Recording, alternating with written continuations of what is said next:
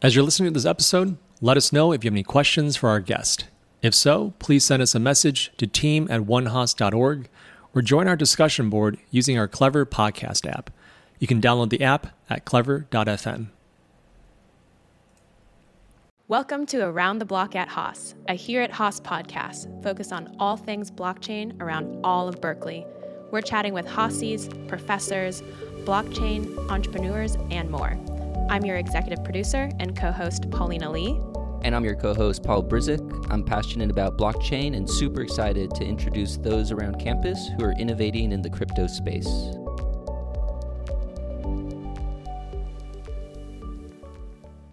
Hi, everybody. It's my pleasure to introduce James Dye, who's a third-year EECS student, undergrad, who's also part of BAB. So right off the bat, throughout two acronyms.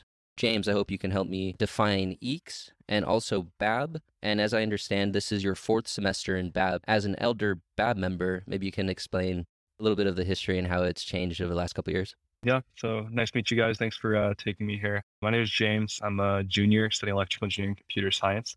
And honestly, since I was a kid, really interested in technology, just like learning new things. So one of these things I just happened to come across in my freshman year was blockchain. And blockchain at Berkeley, which is BAB, is a leading student organization in the blockchain space in general. And we've been doing a lot of really cool external projects. And we're trying to be as crypto native as possible, learning everything about the blockchain space and doing really cool stuff. That's great. And I'm always curious, what made you so interested in blockchain? There's all sorts of different technologies coming up in the world. AR, VR, AI, ML, all the acronyms. What pulled you to blockchain? Yeah, honestly, whenever I first heard of blockchain, I thought it was one huge scam. And I think a lot of people probably think fairly similarly today because blockchain is really tightly connected to the idea of cryptocurrencies and money making and stuff like that.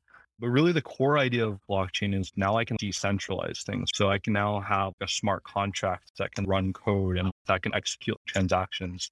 So that was a real thing that brought me into blockchain, was this idea of a smart contract. Now I can actually execute business transactions in a decentralized manner and then get around all of these centralized institutions that often just become a middleman and cut into transaction costs. So that's honestly why I was really interested in blockchain. So maybe if you can give a definition of what is DeFi, and that will follow into an additional term of what is an AMM. So DeFi is this idea of decentralized finance. So today, a lot of institutions really just work on a bank level, in traditional finance. And so a lot of people are underbanked and a lot of people just don't have access to financial loans and things like that. So DeFi is building all the things that exist in traditional finance, like lending, borrowing, and everything like that, building it in a decentralized protocol manner, build a governance structure around it to govern how these protocols work. AMMs are basically one of these protocols. Uniswap is an AMM that basically allows you to take a token and then convert it to a different token. So if I have an Ethereum, I can convert it to DAI or vice versa. And this AMM is really just a way to decentralize what is existing today as a traditional market maker, like NYSE or NASDAQ, where often order flow goes from Robinhood. A huge amount of fees are taken. And so it's just a way to level out the playing field for the common person. Does AM stand for anything in particular? It stands for Automated Market Maker. Got it. And you've been involved in BAB or blockchain at Berkeley for a few semesters now. What got you interested in the student org and what have you done in your 4 semesters in the club? So I first started off as a dev consultant. So really just learning how to build on the blockchain. So this Web3 integrations, how do I build a full stack DApp? Then I moved on to more of a PM role. So I've been overseeing one of our projects now. And what's really interesting to me is this idea of integrating traditional finance with DeFi. That's what we're doing with our Adapower project that me and Paul are leading, is taking this idea of alternative investments and encoding it on a blockchain to radically increase transparency in this rather opaque space. And I think other things are really interesting, like DeFi governance. Also been sitting in on just a bunch of conversations about AMMs. So it's just a really exciting place to be and just learn. Curious to understand better the process, how blockchain at Berkeley as a club is going out there and getting clients. If you can explain what that recruiting process is, how did it come about that you're now leading a blockchain project through BAB, which is tens of thousands of dollars? Yeah. We have an external consulting department within BAB where we basically source around like 3 projects every semester. In the past, we've worked with Fortune 500 companies and really large companies. More recently, we've been trying to focus on more crypto native projects. So this is really attacking DeFi protocols and understanding and learning how to build on core like blockchain protocols. And so that's really been the focus. In terms of like sourcing, it's really just a fluid process. Every semester, we basically just look for different connections we might have and figure out what will be the best opportunities for our members and just build a project around that. That's great. And I'm so interested to hear about this project that you and Paul are working on. So can you walk me through how the idea came about and what the synopsis of the project is? Yeah, absolutely. So actually last summer, I was working at Apar as an intern. I was just shocked at how bad their crypto offerings were. They have a 4 token pair price. So I ended up building a POC, what it could look like in the system. And the CTO was really interested. And so he heard about BAB. So I actually had a one-on-one and he basically pitched me this idea back then. And I brought it to BAB and we built up the sourcing for that. But the idea really is to build this. Currently, the alternative investment space exists like hedge funds, VCs, private equity, everything. And it ends up a lot of the money that's in this space is really from pension funds, from retirement accounts. And so it ends up becoming like this tiered system where pension funds might invest in like VCs, which might invest in private equity. And often this deal flow is all done behind closed doors, really deep into legal jargon and things like that. So the idea is to code this on a blockchain. So now I can track the ownership and the valuation, transaction history of all these assets. And then more importantly is once we can encode this on a blockchain, we can now build a trading platform around it. So we can increase liquidity for private equity shares, and it just radically increases transparency in this rather opaque space. And ultimately, there's going to be data that's written to the Ethereum blockchain. That's currently what we're deciding on, most likely. There's also a few other cool blockchains like Solana, which I think Bank of America recently said could potentially replace Visa in terms of transactions. But yeah, these are things that we're currently looking at. But most likely, since this is a proof of concept, we'll probably build on Ethereum. Is there any privacy concern for adding data onto a public blockchain? Yeah, that definitely is a concern, especially for like these institutional investors. Keeping a tight lip on your portfolio is very important. Currently, for this proof of concept, we don't have to worry about that. We're just going to get some anonymized data or some fake data to build this out. But in the future, there needs to be some way of building portfolios on the blockchain where people can actually have private portfolio holdings and not expose that to the rest of the world. Yeah, and what I find so interesting about DeFi and the different concepts of this project that you guys are working on is that when it becomes mainstream, because I don't necessarily want to say if, I do feel like blockchain is taking the world by storm when we're just trying to figure out the best use case. Paul and I are at Haas right now, and obviously there are undergrads at Haas as well as different classes of MBAs. In your opinion, how do you see this all tying together, and how can business students get involved in some of the work that you're doing, or how does that tie together? Honestly, like before winter break, I wasn't fully sold on like blockchain yet. Once the government accepted in, they released like some kind of paper because they've been working with the Boston Fed. They're actually looking at stuff very intensely and not just abstracting away this is all scam stuff. How this ends up tying together is the Federal Reserve will probably eventually introduce some kind of central bank digital coin, and that basically legitimizes the space. There will obviously be some like kind of regulatory framework that will be like developed to govern whether or not these tokens are securities or not. And then with Building Block, probably 99% of the DeFi stuff today won't exist in a few years. But there's that 1% that truly is building some form of utility and building something really cool that I think will actually come out and actually end up building really great protocols that will actually change the world. Can you give a few examples of how you think DeFi and the protocols that are being built today could change the world? We talked a little bit about the unbanked. Would love to hear you elaborate. A quick example is Compounds or Aave. These lending protocols, there's no credit reports. There's none of that stuff. It's really just bare bones. Like I supply some collateral, I can get a loan and I can go use this. But this expands on everything. So just all these different systems and protocols that are being built, every person can use it. There's none of these barriers to actually access the system. It's very much built for anyone to use. Can we do a deeper dive onto Compound and understand which blockchain it's running on and the utility that it offers? I know a little bit more about Aave. They're both built on Ethereum, and these basically are lending protocols. So I supply some tokens. So let's say I supply DAI. I get like a C token back. So this C token yields interest on it because it's being lended to another party. And that party can like actually end up taking out your DAI and using it for their own purposes. The really interesting thing is a smart contract is built to secure the lender the most. So if it ends up the borrower defaults, the lender can always access their money. And what do you hope to do with the knowledge that you have? So you're a junior, you still have 1 year left of school. What are your plans for this summer? Do you have another internship lined up or just working on the project? And then in a year from now, though it's always hard to predict a space that moves so quickly, where do you see yourself going? I haven't finalized an internship for this summer yet, but I think it's really interesting to see how traditional finance might be able to integrate with. I just think the Adapar project, for example, is just really providing this service for people. Any person can actually go see the business transactions that are being done.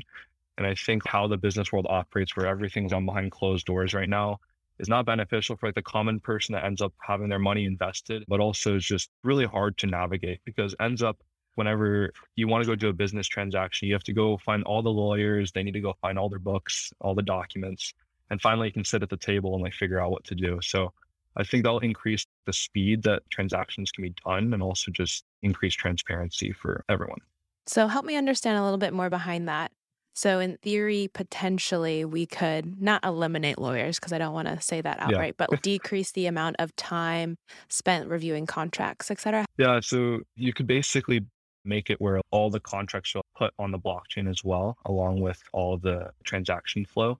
And so you can actually follow some like legal entity on the blockchain throughout time and then track out where all their transactions have been. On top of everything else, you're also working on your own project related to something that's really relevant with the fake news that we hear so much about. I just wanted to better understand that content authenticity startup idea. I just really started thinking about this during my freshman internship. I was like working with Raymond Lee at FakeNet AI, who's one of the Skydeck companies. And it just really pushed me in the space and seeing how the problems are. And so I think we can all agree misinformation is an issue today. How we're currently trying to solve it is rather algorithmic. Facebook AI created this deepfake detection challenge, and you can only accurately classify those. The best state-of-the-art models can only accurately classify 65% correctly. And then even on the Facebook news, there's different filtering algorithms to make sure they're looking for stuff. But ultimately, stuff always gets through because an algorithm's never perfect. So the idea is to really flip this over on its head. Instead of like labeling what is fake, let's label what is true. This really requires a hardware solution. So on your iPhone, whenever you're like taking a picture, for example, there would be a separate secure enclave on the OS hardware level, where whenever you take a picture, it makes sure that the picture is segmented off by itself. And the metadata, where it's taken, when it was taken, all to a blockchain. And so you can imagine now I can take this picture and put it in the web module on a website, which can take a hash and compare it with the blockchain. And so now you can track the history of where a picture was taken from the point it was taken all the way up to whenever it's on the web. And so there's actually this standard being developed by the Content Authenticity Initiative, which is this joint venture between Adobe, Qualcomm, and the New York Times, where they're building standards. So in Photoshop right now, you can already put a picture in, make edits to it, and then get CAI compliant photo. As you can imagine now, I can even track edits through this system. An example is Donald Trump. He took a picture of Biden and then added some filtering on it to make him look more veiny. And like that was going with his political agenda of Biden's really old. So on Facebook now, a user could click an eye icon and it opens up this little window and you can like actually track the history of where this picture has gone through. A person would be able to look at the picture and see, oh, this is sus. They did some modifications. But more broadly speaking, this could even be applied to like ownership of photos, right? Because now I have a blockchain address, an Ethereum address connected to each photo. And so currently how copyright works today is if I have a photo that someone is ripping off on another website, I have to talk to that hosting server's website and tell them to take that down. And the problem is that this is really bad and it's not automated right now. So a way that we can do this differently in the future is a website deployed by an Ethereum address. And if someone happens to go on a website and they find out that you're ripping off a photo and they don't happen to have the NFT representing copyright ownership of this photo, then we can immediately take it off of domain naming systems. This also adds to the part where we're basically building to track copyright as well. It's fascinating. What actually popped into my mind too was voice cloning, which we don't necessarily see a lot of, but I feel like it's at the back of everyone's mind, where I listened to a clip on NPR and they basically, I forget who they took. I don't know if it was Trump. It was some political leader. And you could make that voice say whatever you wanted to. Is that something that could also be applied to the blockchain space in the same way, from tracking authenticity? This idea of where you would make a fake audio is something that would have to be done on a hardware level. You basically want to make sure that only authorized camera or authorized microphones, and there's special hardware that's built in to make this all happen. In the example of a voice maker cloner, you could basically flag that, oh, this software we've never heard about, it's running on this microphone, but we're not really sure what this is. So then you can flag it as fake and it never gets appended to this blockchain at all.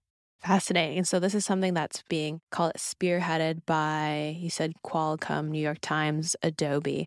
And then you have a team here at Berkeley that you're building and recruiting for?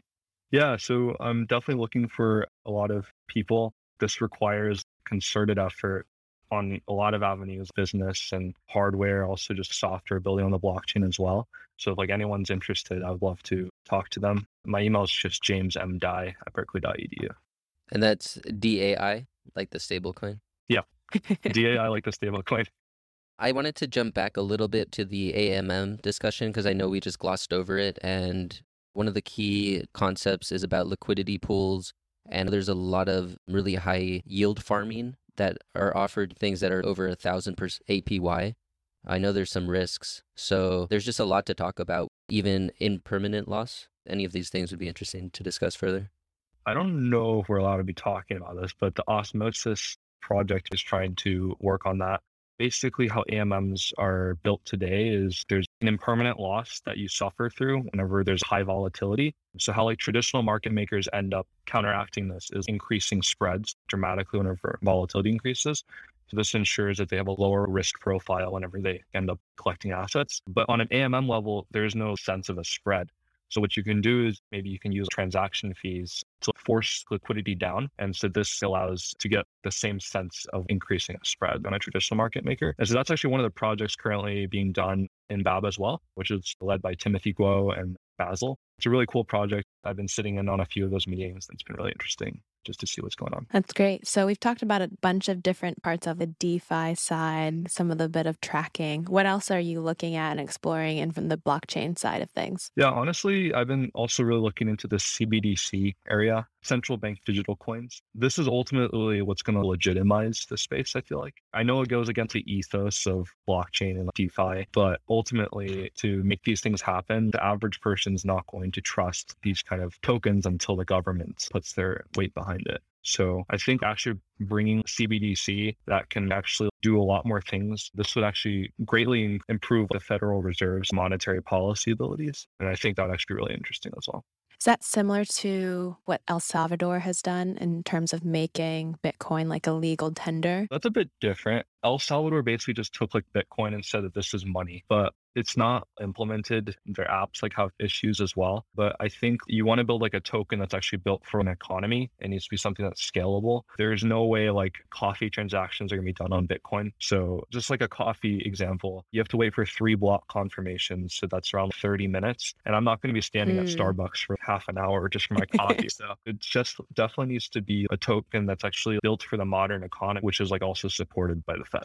Yeah. So it's almost like maybe in today's economy and today's crypto, these cryptos aren't necessarily meant for everyday transactions, but transactions potentially that have more meaning and weight behind them. Exactly. I also wanted to highlight that El Salvador is not only accepting Bitcoin as legal tender, but they've also started to issue Bitcoin bonds, which I believe they're the first to do, and that's highly unusual. And some other trends that we see are Wyoming and Arizona already accepting Bitcoin as legal tender, and with Colorado interested to do. So these are some interesting macro trends we see within the crypto space. Yeah, that's great. And James, you had mentioned in our chat earlier that you are working with the Federal Reserve. So would love to hear more about that. Yeah, actually just one of the guys at the San Francisco bank actually emailed Fab, is there any potential collaboration? So I actually brought him in and they're basically discussing on bringing this into a formal lab setting in Berkeley. So it would be really cool to work maybe on the inner workings of a CBDC.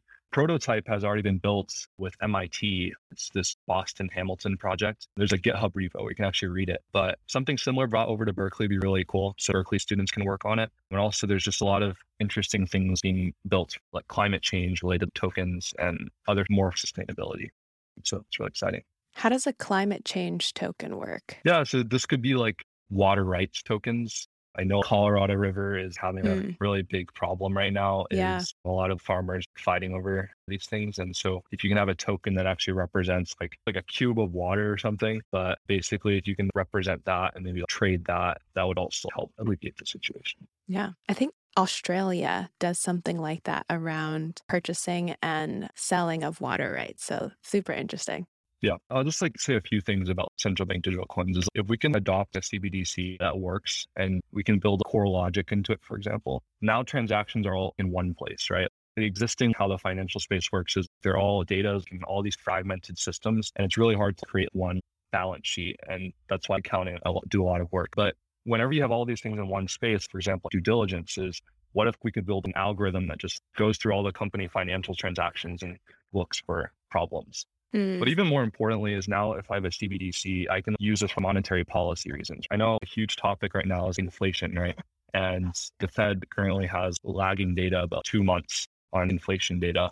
But what we could immediately know now is a company is selling a product to some consumer. You could literally just have this on a blockchain level and then aggregate this to the Federal Reserve. So then these monetary policy decisions can be made on a more real-time basis rather than on our 2 months trailing. So that I think is also a really good use case. And so you could use this for inflation data, but you could also use this during the pandemic, right? Like the airlines got absolutely destroyed because they just did not have enough cash flow working for them.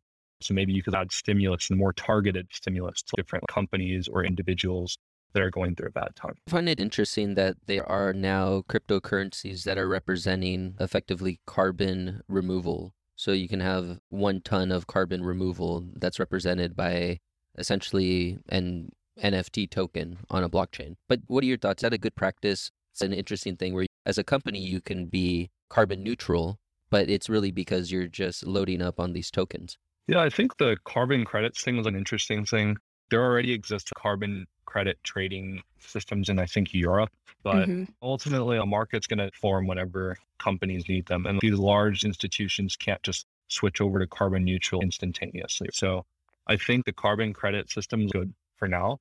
Not necessarily has to be even like implemented on a blockchain. It can be just how it is in Europe. But the idea is increasingly penalize companies for not doing something about climate change. And I think that's an excellent idea. That's great. James, anything else that you want to share about your startup and what your hope is for it for the future? The team is just me right now. I'm just looking for maybe co-founders or other people to work with this on. The main thing I'm really looking for is like someone very strong in hardware. Those people are like increasingly rare here at Berkeley, and just having a great team that's excited about this. This idea could potentially scale infinitely almost, because you're basically building a platform for authentic photos and videos, but this could even move forward in text-based stuff. So maybe a government uploads some kind of PDF or some report, and maybe we can use a zero knowledge proof to build off that data and as a citation. That could also be added in the future. Truly, I think this just fundamentally reshapes how we think about the internet. It increases the ability to people that have ownership over their photos and videos, but also it just makes things more transparent. Like you see things from where they came from. So if there's anyone really interested, please reach out. I love that. And I think one question I always ask entrepreneurs that I haven't asked you yet is, what drew you to start your own? I know it sounds like Boston has something similar that they're working on, and there's a couple different companies in the space that have pulled the foundation together. But what brings your passion to the table? Honestly, the main thing is moving from Texas to California. These are two different worlds, like each side that kind of hates each other a bit. And I feel like this political atmosphere we've created is almost intolerable. And I just don't understand why. Why do we have to bicker so much about these things? And I think fundamentally it's because we look at different news sources, we look at different things. And that's why we have these bifurcated views of what things should be. And often I feel like most problems, really the solution is like a middle ground solution. It's not something you have to go on polar opposites to go about. So I really hope that maybe projects could help alleviate that just a bit. That's a great point. James, we have to have you explain how DAI is able to remain so stable over time. I also don't know about this DAI coin. So first you're going to have to explain what it is. I personally sign off on them. Is this DAI coin, is this like a Bitcoin? Yeah, it's basically just a token. So you basically put up some collateral to back your token. And so they mint a DAI for all the collateral you backed up. So the system is always over collateralized. I think it's like 150%. So the moment your collateral drops below the dollar peg, they will liquidate that's just to make sure that the bookkeeping is always staying at the dollar. This is the first example of a stable coin that was introduced, and it basically brings out this decentralized stable coin and made it possible. Got it. Versus there are definitely a lot of coins out there now that are worth 10 cents to the dollar. And the market cap today is about just over 10 billion. So pretty stable. Yeah. Awesome. All right. Thank you so much, James. We really appreciate you coming in to share your experience through BAB, 4 semesters, and with your new startup idea, focus on content authenticity. So definitely, if anybody's listening that's interested, give a shout out. And I look forward to continue working with you through BAB as we deliver for Adipar. Thanks so much for clarifying some of these DeFi topics in particular. Of course. Yeah, I love it. Thanks for coming on the show. Thanks for explaining things to me. We'll definitely link a bunch of the different stuff that you mentioned today and hopefully help you recruit some team members. Yeah, that'd be great. Again, you can hit me up on LinkedIn, or my email is just jamesm@berkeley.edu. Really great meeting you, and it was really great talking to you. Thanks for tuning in to this episode of Around the Block at Haas. If you're interested in a specific blockchain topic, please email us at haaspodcasts with an S at berkeley.edu. Until next time, this is Paul. And this is Paulina, and we'll see you around the block.